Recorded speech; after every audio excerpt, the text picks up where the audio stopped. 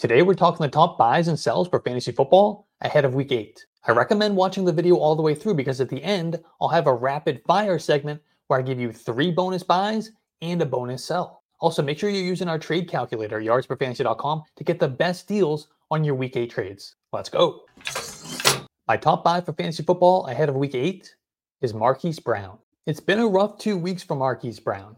He has combined for just 15.3 PPR points over the last 2 weeks. That's after scoring more than 15 in each of the previous 4. Now, part of that is due to poor quarterback play. Josh Dobbs started the season off strong, but he's gotten progressively worse over the last several weeks. He's completed just 50.5% of his passes over the last 3 games. And Dobbs threw for just 146 yards in week 7, and he averaged 4.4 yards per attempt. The good news for Marquise Brown, though, is that he has maintained a high target share. He has seen 10 or more targets in 4 of 7 games, and he's not been below 7 targets since all the way back in week 1. He is still top 5 in air yards, top 5 in deep targets, and top 12 in red zone targets.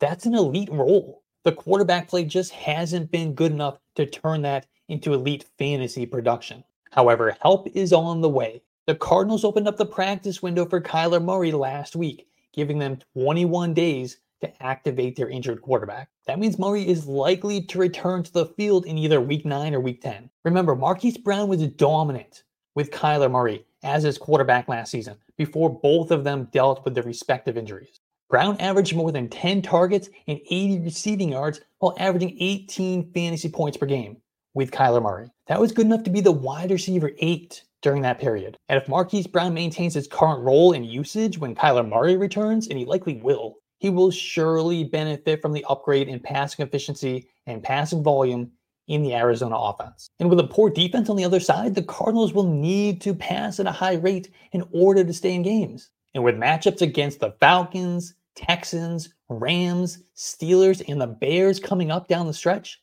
Marquise Brown could play a major role in propelling your fantasy team to a championship. Another guy I'm trying to buy ahead of week 8 in fantasy football is Tyjae Spears. Tyjae Spears has been backing up Derrick Henry all season. However, Spears has actually outsnapped Derrick Henry in 3 of 6 games, and he's played more than 50% of the offensive snaps in all but 1. While Derrick Henry is still the king in the running game, the Titans just can't justify keeping their explosive rookie on the bench. Now, that hasn't resulted in a ton of fantasy production necessarily, although he was the RB9 back in week 5.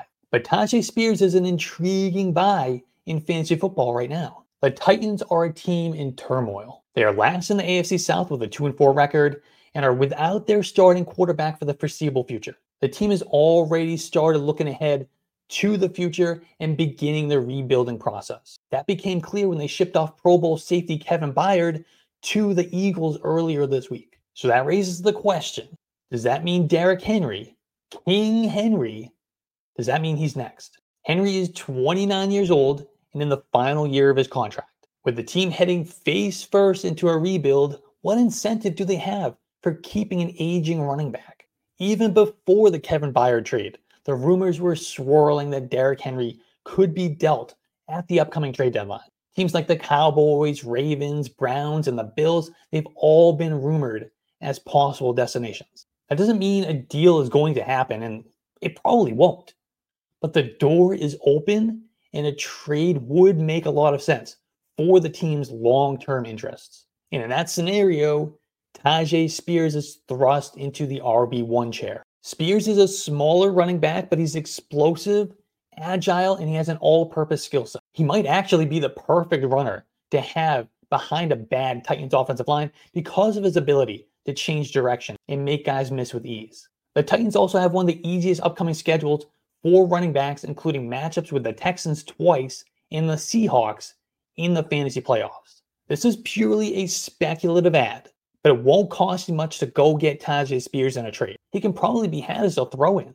And even in the event that Derrick Henry remains in Tennessee, Spears will still give you one of the more valuable handcuff running backs in all of fantasy football.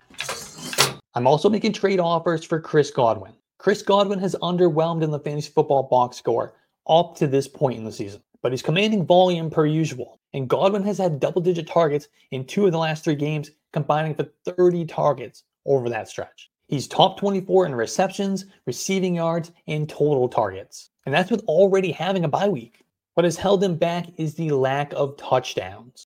Godwin has yet to find the end zone, but he's still top 12 in red zone targets, and Baker Mayfield is just outside the top 12 in red zone pass attempts. Touchdown regression will hit, and Chris Godwin will return to scoring as a top 24 fantasy producer. And the Buccaneers' upcoming schedule featuring matchups against the banged up Bills, Texans, Titans, Colts, Falcons, Panthers, that should only help Chris Godwin find his groove.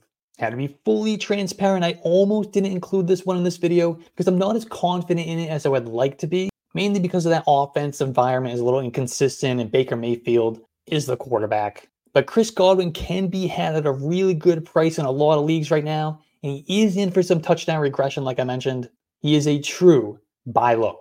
And if you believe that this is the week that Chris Godwin scores his first touchdown of the season, then you can play this pick'em on Underdog Fantasy. Lock in your pick now or draft a whole starting lineup for week 8 on Underdog Fantasy. And use promo code YARDSPER to get a $100 deposit match and a free mystery pick'em.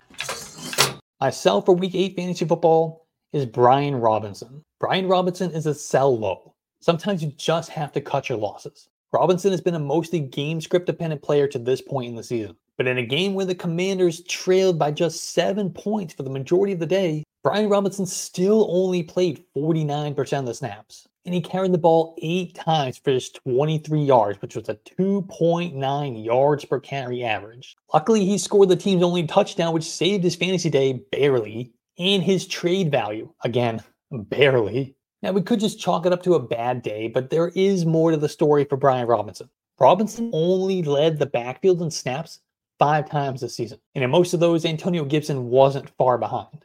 Then, over the last 2 weeks, the team has started to work in rookie Chris Rodriguez. His snap shares have jumped from single digits early in the season up to 12% and 13% over the last 2. While that's not a meaningful number yet, it's a sign that the team is getting a little bit impatient with its current running back situation, and they want to see what the rookie can do. And even though he only played 9 snaps in week 7, Chris Rodriguez had just 1 fewer carry than Brian Robinson. It was 7 to 8, and he averaged a much more respectable 4.4 yards per carry on his way to a team high 31 rushing yards.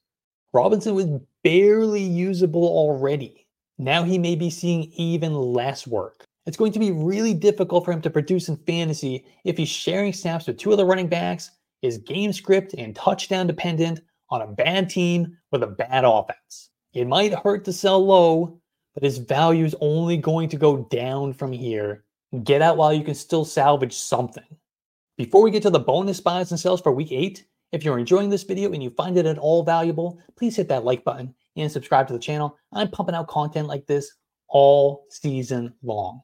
And leave your trade questions in the comments. I'll try to get to all of them. Welcome to rapid fire mode. It's the bonus buys. So we're going to start with Drake London. Remember back in week 1 when Drake London had 1 target? Since then, he's averaging nearly 25% of the Falcons' targets. And their pass volume has been up a little bit, which has been great. He's also averaged 14 PPR fantasy points per game since week 1. And that's with only scoring 2 touchdowns. But we are still buying him because despite the environment around him, he's still going to give you wide receiver 2 production from here on out rest of the season. He's a guy you can trust in your lineup every week. And hey, maybe things improve with Desmond Ridder. Maybe they make a quarterback change to Taylor Heineke. So he still has a little bit of a ceiling that he can reach. Either way, let's just buy Drake London and enjoy the ride. I'm also buying Jared Goff. Jared Goff has had a great season. I know he's coming off a terrible game against the Ravens on the road against a good defense, but that's why we're buying him. It's a buy low situation. He's got weapons and a good offense, great offensive line. He's played well. If you need a quarterback, go buy low on Jared Goff. And then my third bonus buy this week is just a reminder to go buy T. Higgins. He is one of the ultimate buy lows right now. It's been a rough year for him for a bunch of different reasons. The Bengals offense has started to show signs of life. Same with Joe Burrow. Once T. Higgins is healthy, I think we can trust him as a wide receiver 2 rest of season. You're not going to get him for a lower price than he is right now. And for bonus sells this week, I have just one, and it's again a reminder from what we talked about last week with Dameon Pierce. Dameon Pierce is coming off a bye, so maybe you weren't able to sell him like I told you to on last week's video. Now he's coming out of the bye. However, prior to the bye week, he was losing his job to Devin Singletary. That kind of is flying under the radar.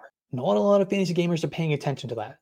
And I know the fantasy production hasn't been there, so he is a sell low, but I'm worried he hasn't even hit rock bottom yet. It could get worse from here, especially if Devin Singletary continues to take snaps away from Dameon Pierce. I'm sorry, but I gotta sell.